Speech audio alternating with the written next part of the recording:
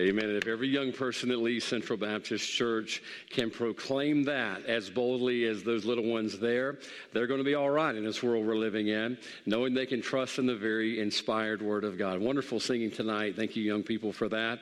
And I appreciate their faithfulness. My goodness, at their age, I was scared to death to stand in front of a church with a microphone and sing. As a matter of fact, at my age, I'm scared to death to stand in front of a church with a microphone and sing. So I appreciate you guys being a blessing so much, and thankful for these young people and their desire to serve the Lord and just their willingness to do that. What a blessing that was tonight. Let's take our Bibles out if we could and turn to Matthew chapter number 14. Matthew chapter 14. As this morning, we're going to go to a very familiar passage, one that we know well, and maybe so we can find a little more meat on the bone than we have seen on the surface of Matthew 14, as we're going to be looking tonight at something I think will really just connect to what we looked at this morning on the subject of faith. Matthew chapter number 14. Just remain seated. We're going to read several verses tonight. Look down to verse 22, and we're going to read down through about verse 32. Several verses tonight, but we need to read all of them to get the context of the message.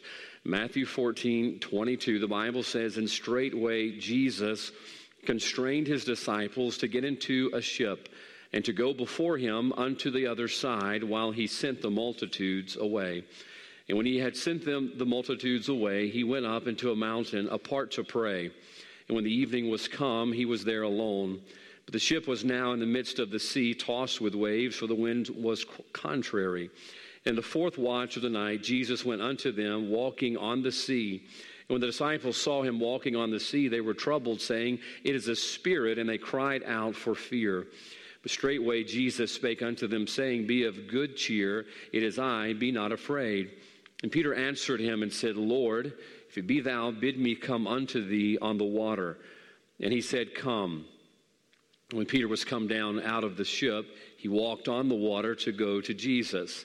When he saw the wind boisterous, he was afraid, and beginning to sink, he cried, saying, Lord, save me. And immediately Jesus stretched forth his hand and caught him and said unto him, O thou of little faith, wherefore didst thou doubt? And when they were come into the ship, the wind ceased. Let's pray. Father God, I thank you, Lord, for your word again tonight. And thank you, Lord, for the message and song that, Lord, reading out of a book that we can believe and trust and put our faith in. Lord, we know every word is true. And that, Lord, you've preserved truths for us tonight in it. And I pray that, Lord, we'd receive exactly what you've sent to us. I pray we'd open our hearts tonight. Lord, I know there's many cares in life at this moment, but I pray you'd help us to set them aside. Help us receive your word and respond to it in a way pleasing to you. And once again, Father, I thank you for what you're going to do in Jesus' name. Amen. I remembered a quote this afternoon that I heard many times as a teenage preacher. It was one my dad had used many times, and I heard other pastors use it before. And it's one I never forgot because it was one that you wanted to aspire to. I definitely cannot say that I lived up to it by any means, but it was a quote, probably the most famous quote involving D.L. Moody. It was actually a quote from someone else that he had heard and had mentioned, and it was somewhat attributed to him at times, and this was it. The world has yet to see what God can do with a man fully consecrated to him. And D.L. Moody responded to himself, by God's help, I aim to be that man. It was something that was mentioned to him in a conversation with Henry Varley, an evangelist, while he was preaching in Dublin in 1872. We know the ministry of D.L. Moody and what God would use D.L. Moody to do to shake this continent and others for the cause of Christ and be used of God in a miraculous way. There's no doubt that it was God was the one working behind the scenes in the life and through D.L. Moody. It is also said that before he died, he was quoted as saying, the world has still yet to see what God can do with a man fully consecrated to him.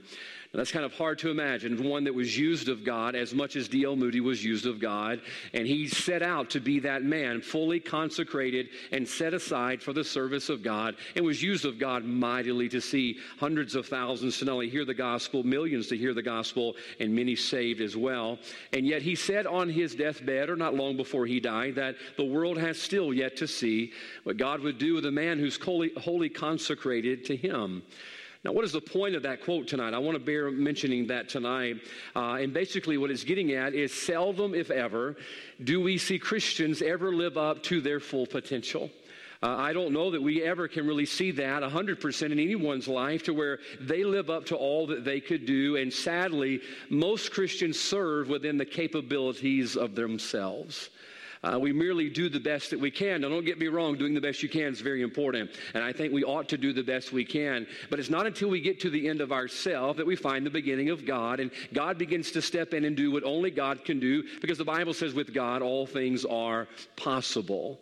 D.L. Moody desired to be used of God far beyond himself, and he set out to do that, and oh, how God did use him. But he had the quote. He says that the world is still yet to see that. And I believe this afternoon that too often we do limit ourselves by the confines of our capabilities. We limit ourselves. We look at a task or maybe something God's leading us to do or something God's called us to do, and we decide whether or not we can do that based solely on our capabilities, and we seriously limit ourselves because of what we are or not able to do. The sad thing is we're allowing the natural man to really establish our spiritual limitations.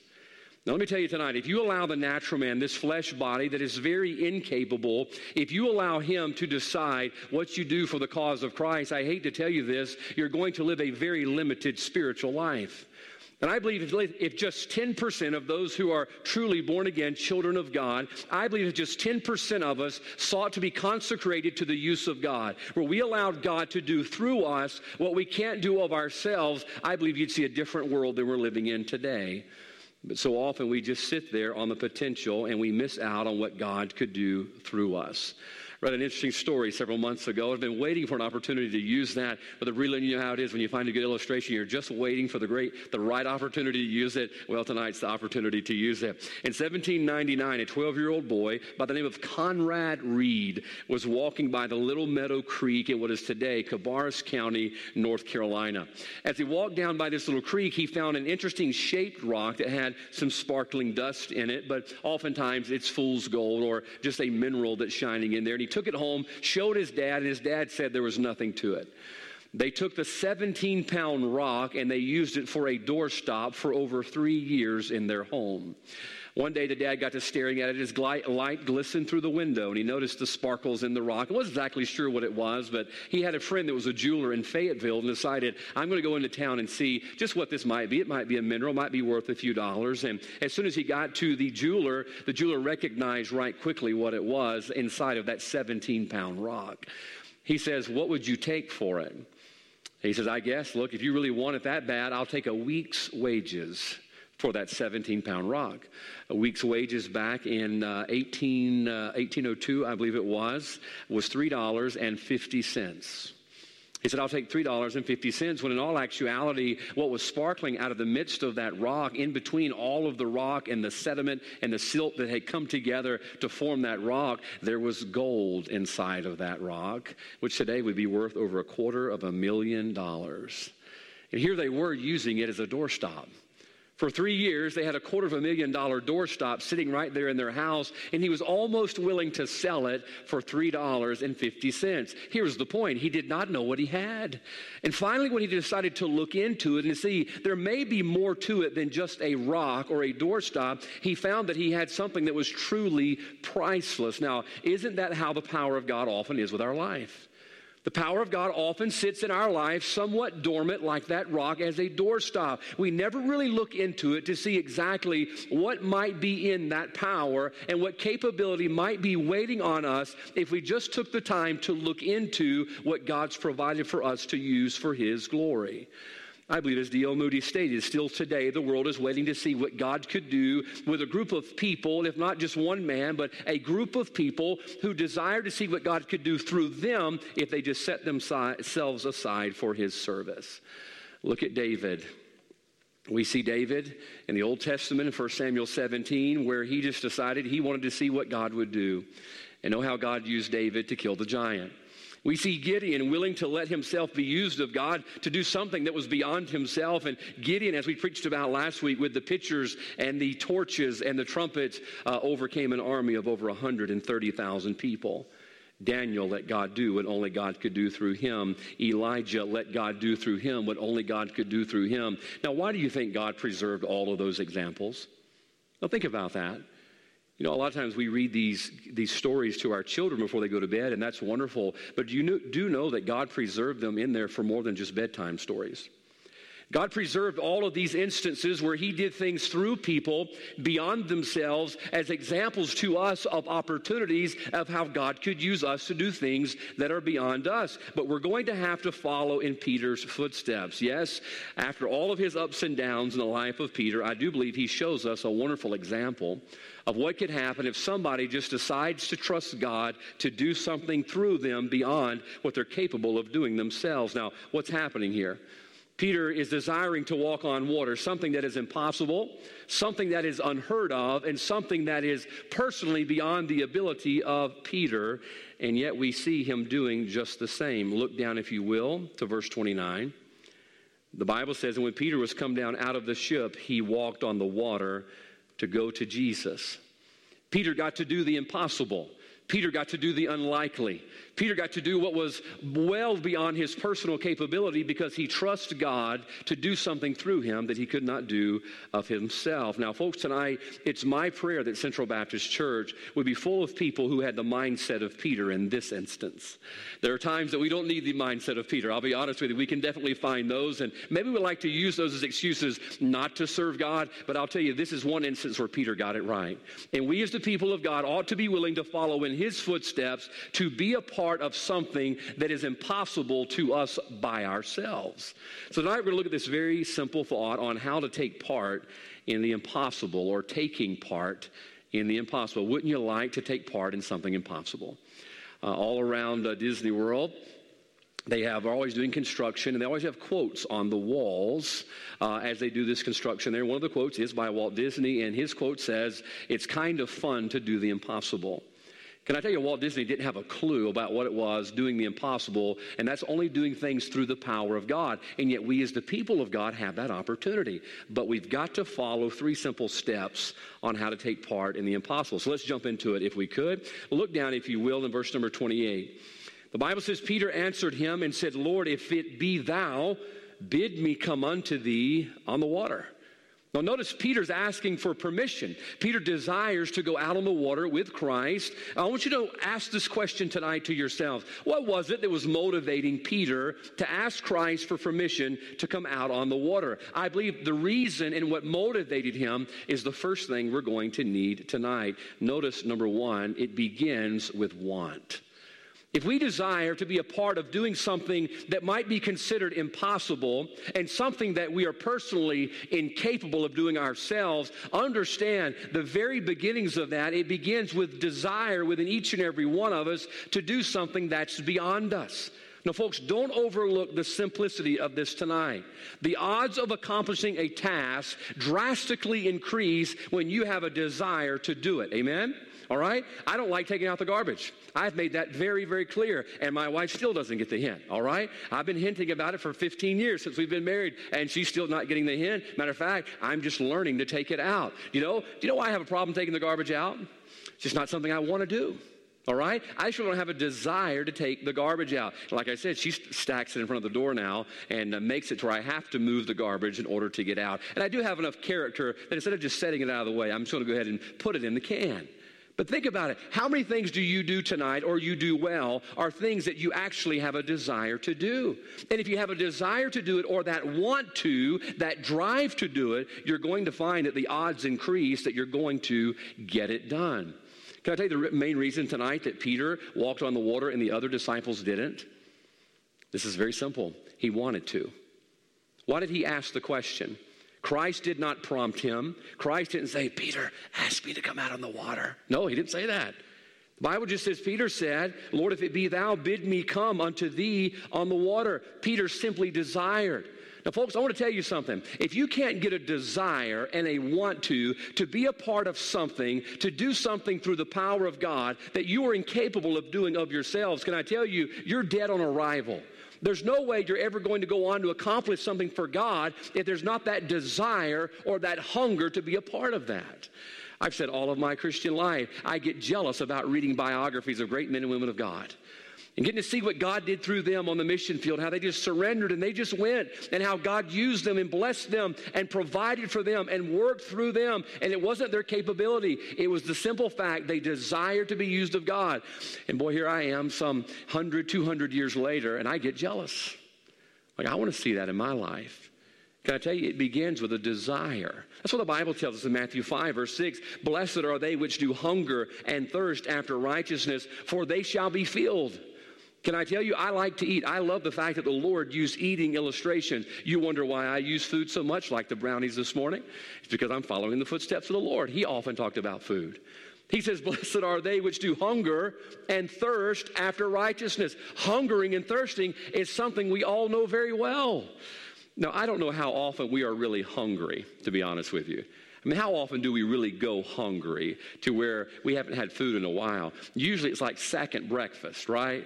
You know, second breakfast, third lunch, something like that. We have all of these little meals that are in between, not just the regular 3 meals. And after a while, that stomach starts growling and you start craving something. I was sitting on the couch the other night, I don't know, midnight, 1 o'clock, studying, and man, my stomach just started growling, and I wanted some of those brownies that Miley made. Even though they were cake-like, they were still brownies, and I wanted some of those. You know what I did? It motivated me to get up and walk into the kitchen and get one. I hated myself after it.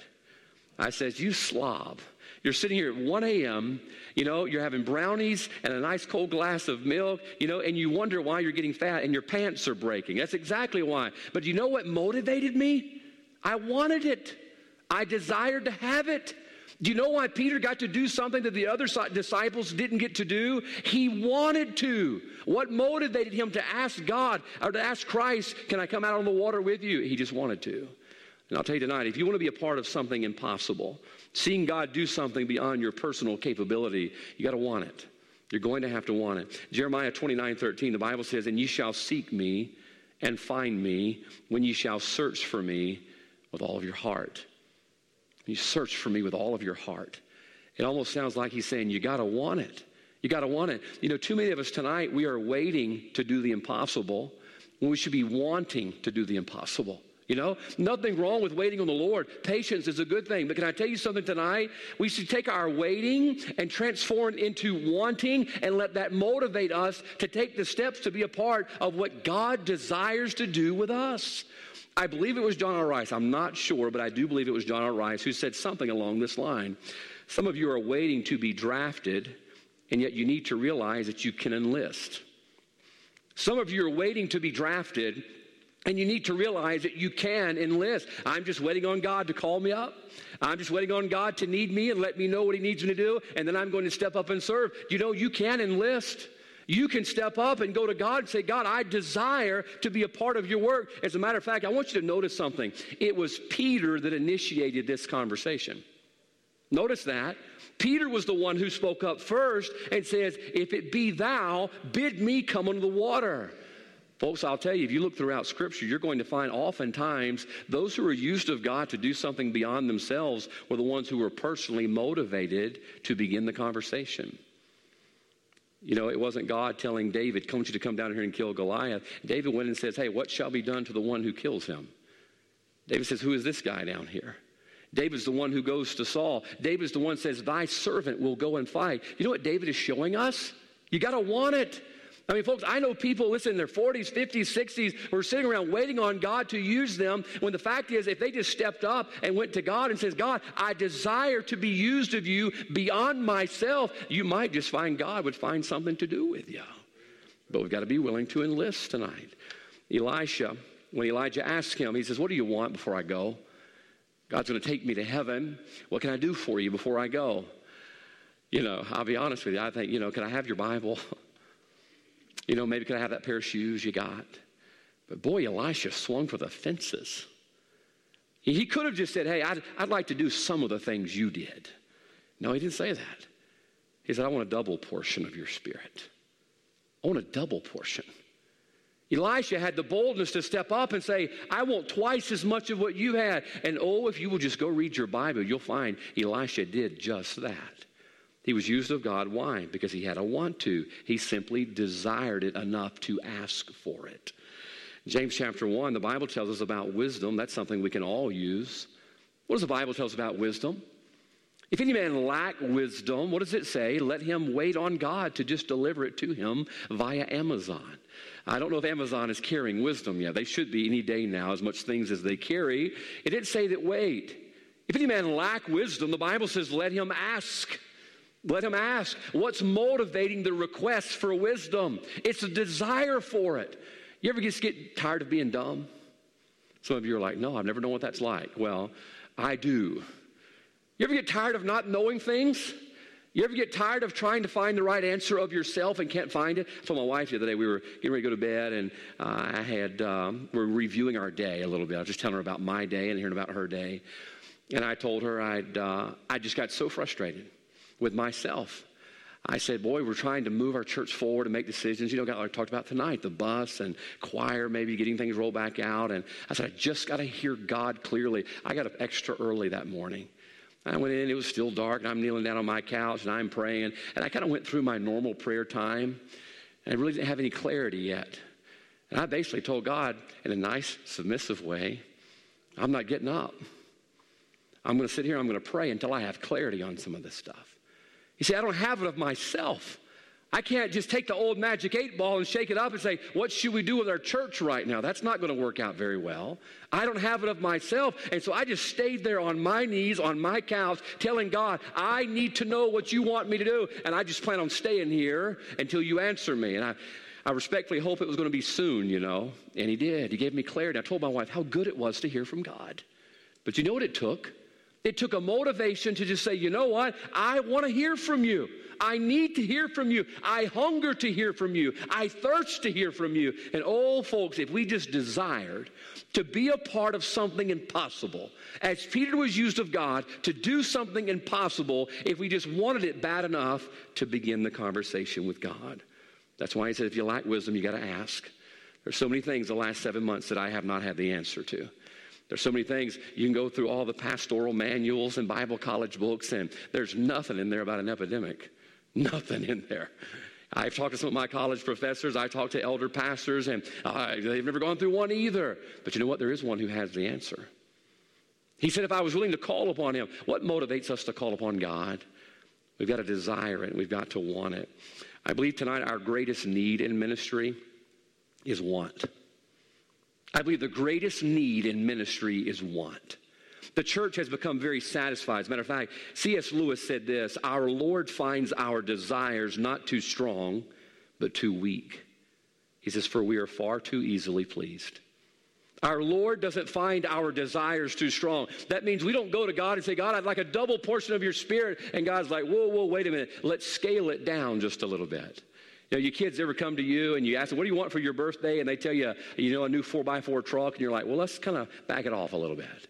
How about go with a 4x4 Hot Wheels or something like that? Why? Because we're going to have to come up with that. And we can't produce that. God never balks. Why? Because he has all power. He has exactly what we need. But the problem is we're too easily satisfied. We get satisfied doing the possible.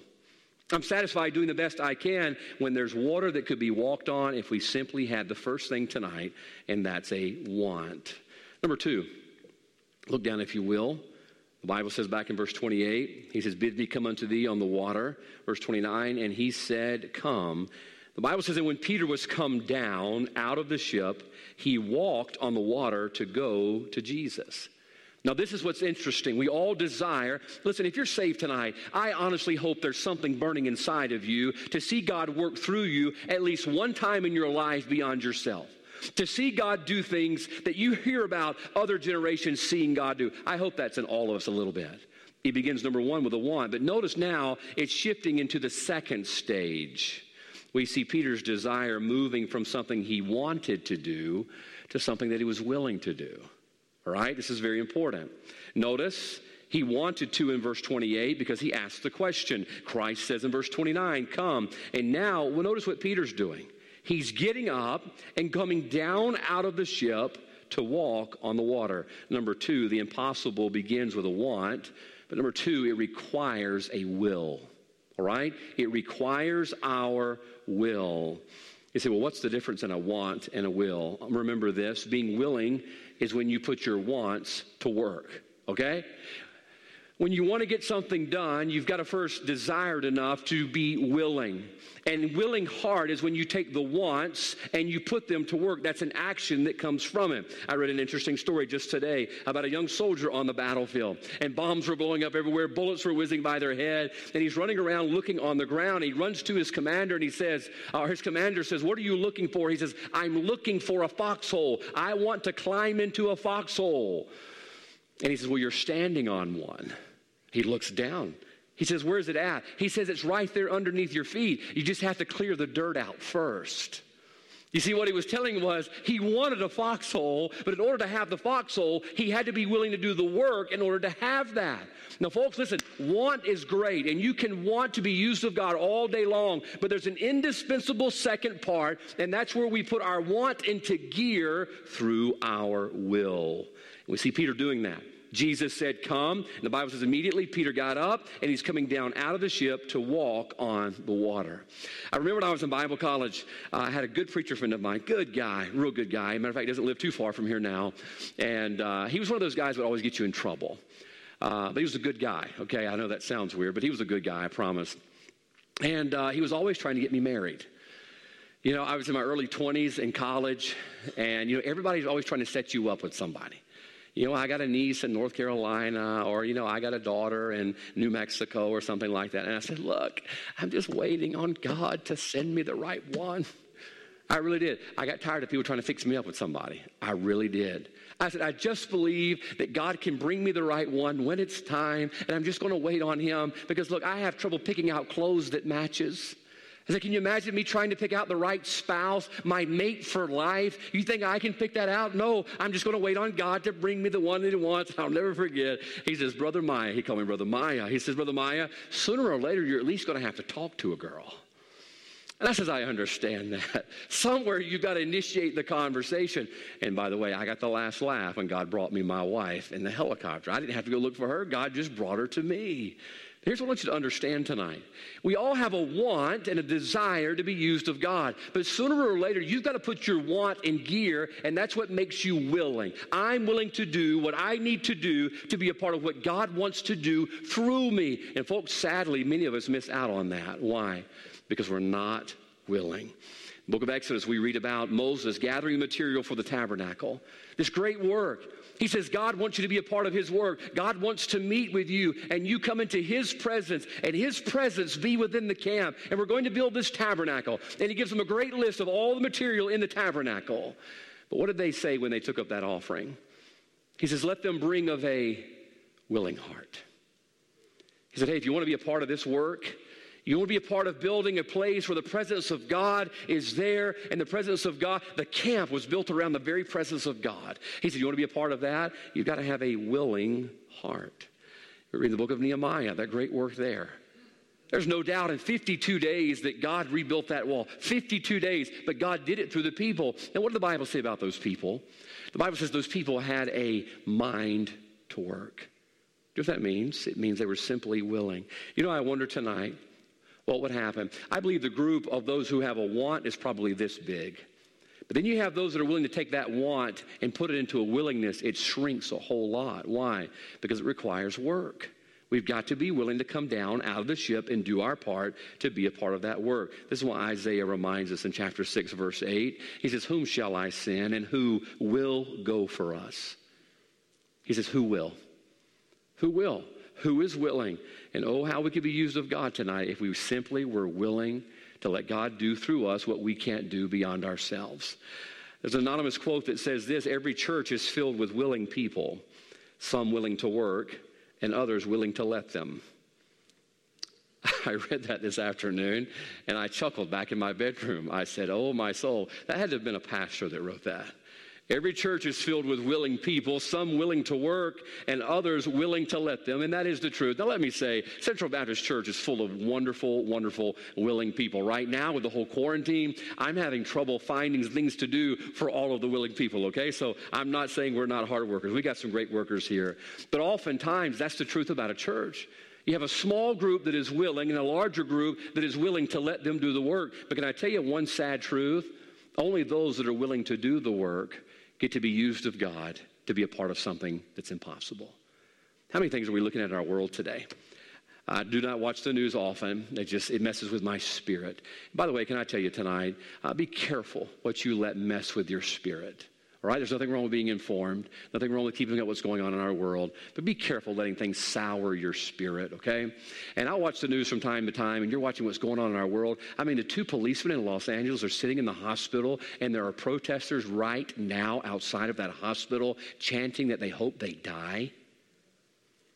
The policemen were ambushed, cowardly, shot, and they're laying in the hospital, a man and a woman. The woman has a 6-year-old son, and there's protesters outside the hospital right now chanting they hope that they die. I mean, this world is messed up. And I'm thinking, there's no way we come back from this. There's no way we can turn this around. It's simply impossible. And all of a sudden, the Holy Spirit says, really? I could. Why? Because with God, all things are possible. But can I tell you how God gets his work done? God gets his work done through willing people. People who graduate from the want stage. Listen, there's nothing wrong with wanting, but sooner or later you got to take that want, put it to work, and that work is being willing to be used of God beyond yourself.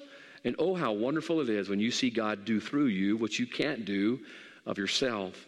Revelation 3:20, the Bible says, behold, I stand at the door and knock. We know this well, but listen close. If any man hear my voice and open the door, I will come into him. Here's Christ saying, behold, I stand at the door and knock. Now notice, his knocking is showing us his willingness. What did he say? The Bible says, if any man hear my voice and open the door, I will come into him. Christ is telling us what he's willing to do. Oh, listen, it ought to get our toes tingling just a little bit tonight. Excited, thinking about what God's willing to do right now through us. But wait a minute. There's a barrier between us and him. He says, if any man will hear my voice and open the door, I will come into him and will sup with him and he with me. But notice there's a contingency. We have to be willing to open the door. We know what God desires to do and what he will do. And all throughout the Word of God, that's what this is all about. He has showed us what he can do. But right now there's a door that stands between us and the power and the potential of God. And that door remains closed as long as we're not willing. And if we don't open that door, then we deserve to get or not to get all that comes our way. This is why Luke 9 tells us, if any man will come after me. If any man will come after me.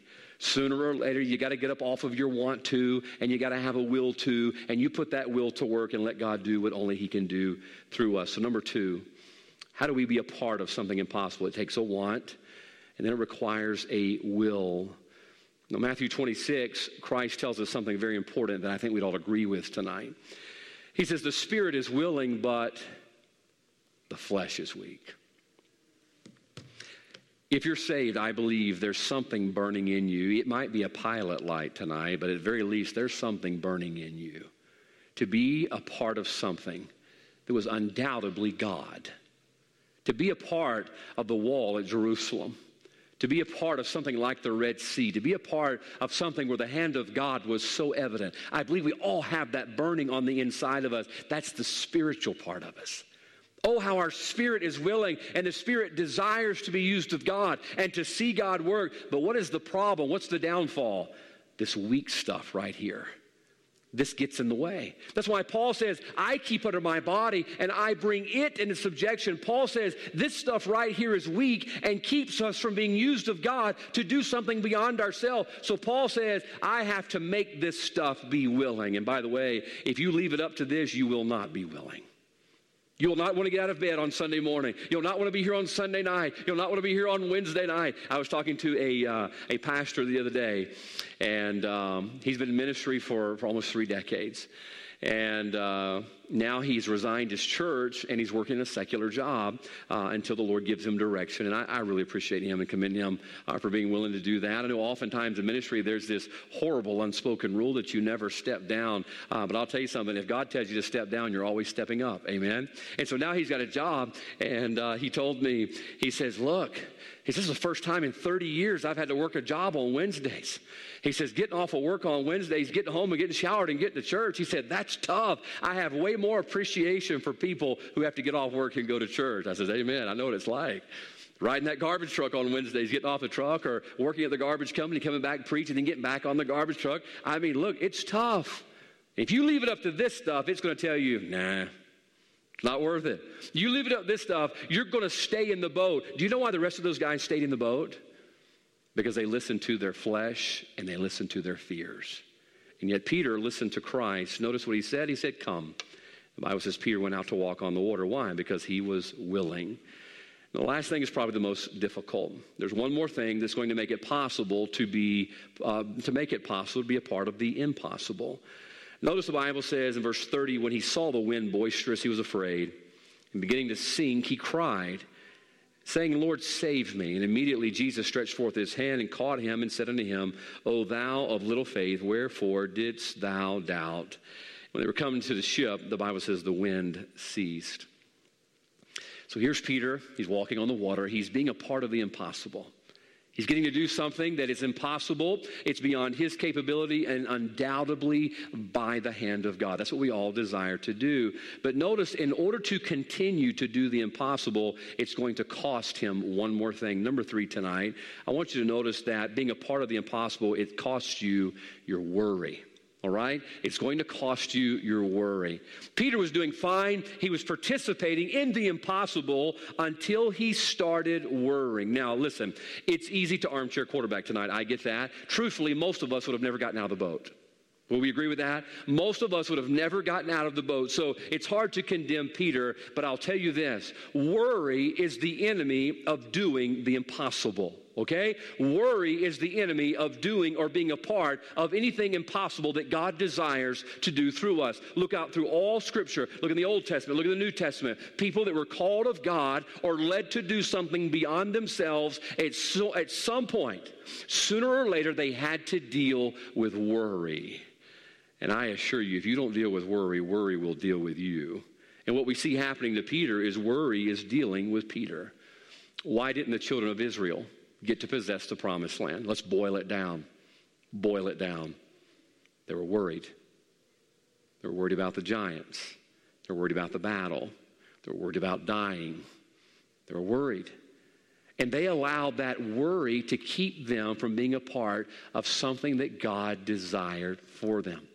What did Esther have to deal with before she was used of God to do something beyond herself? What did Esther have to deal with? You say, well, it's not spelled out. I think if you'll read between the lines, you'll see it. What did she tell Mordecai? If I perish, I perish. Esther was thinking about the ramifications of her decision. If I go into the king, which is against the law, I could lose my life. And Esther's having this conflict within her about doing what God is desiring her to do or worrying about what the consequences are going to be. You see, she's going to have to get rid of that worry in order to be a part of what God desires to do. I remember the times that God has led us from place to place in our ministry. Obviously, there were worries.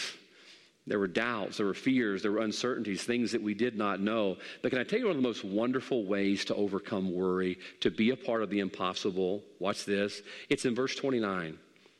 The only thing Peter had to worry about was being obedient to what he knew that God had told him to do. Verse 29, the Bible just says one word in red letters. He says, come. That's the only thing we as the people of God really have to worry about. Well, listen, Matthew chapter 6, we read about the new disciples. He says, take no thought where you're going to, what you're going to eat, where you're going to sleep, or what you're going to do. Take no thought for those things. He said, those are the things that I worry about. But seek ye first the kingdom of God. He said, there's your worry right there. That's the only thing that you're required to worry about. The only thing that you take care of is making sure you seek first the kingdom of God. And all these other things, listen, I'll take care of them. I'll tell you time and time again in my ministry how we've seen God do what God promised he would do, and yet how often do I doubt him? I've seen God do greater things, and yet I will worry myself over small things that I honestly have nothing that I can do about. God says, why don't you just leave that to me? That's why Philippians 4:6, the Bible says, be careful for nothing. Be careful for nothing. Don't worry. There's no need to worry. Why? All we have to care about is obedience. He told Peter to come. That's the only thing Peter had to focus on, was being obedient to do what Christ had told him to do. And I'll promise you, if we'll be obedient to what we know, God will always take care of the rest. And we can be a part of the impossible. Somebody said once, worry never robs tomorrow of its sorrow. It only saps today of its joy. Isn't that true? Worry never solves the problems of tomorrow, but it definitely saps today of its joy. Can I tell you something? All I'm required to do is be obedient to the Word and the will of God, and as long as I'm obedient to that, God will take care of all these things. And He's done it every time in my life. Someone said, why worry when you can trust? It says worry is like a rocking chair. It gives you something to do, but never gets you anywhere. Isn't that the truth? It does give you something to do. We all enjoy doing it Cracker Barrel, don't we? That's another sign that I'm getting old. I'm actually using those things now.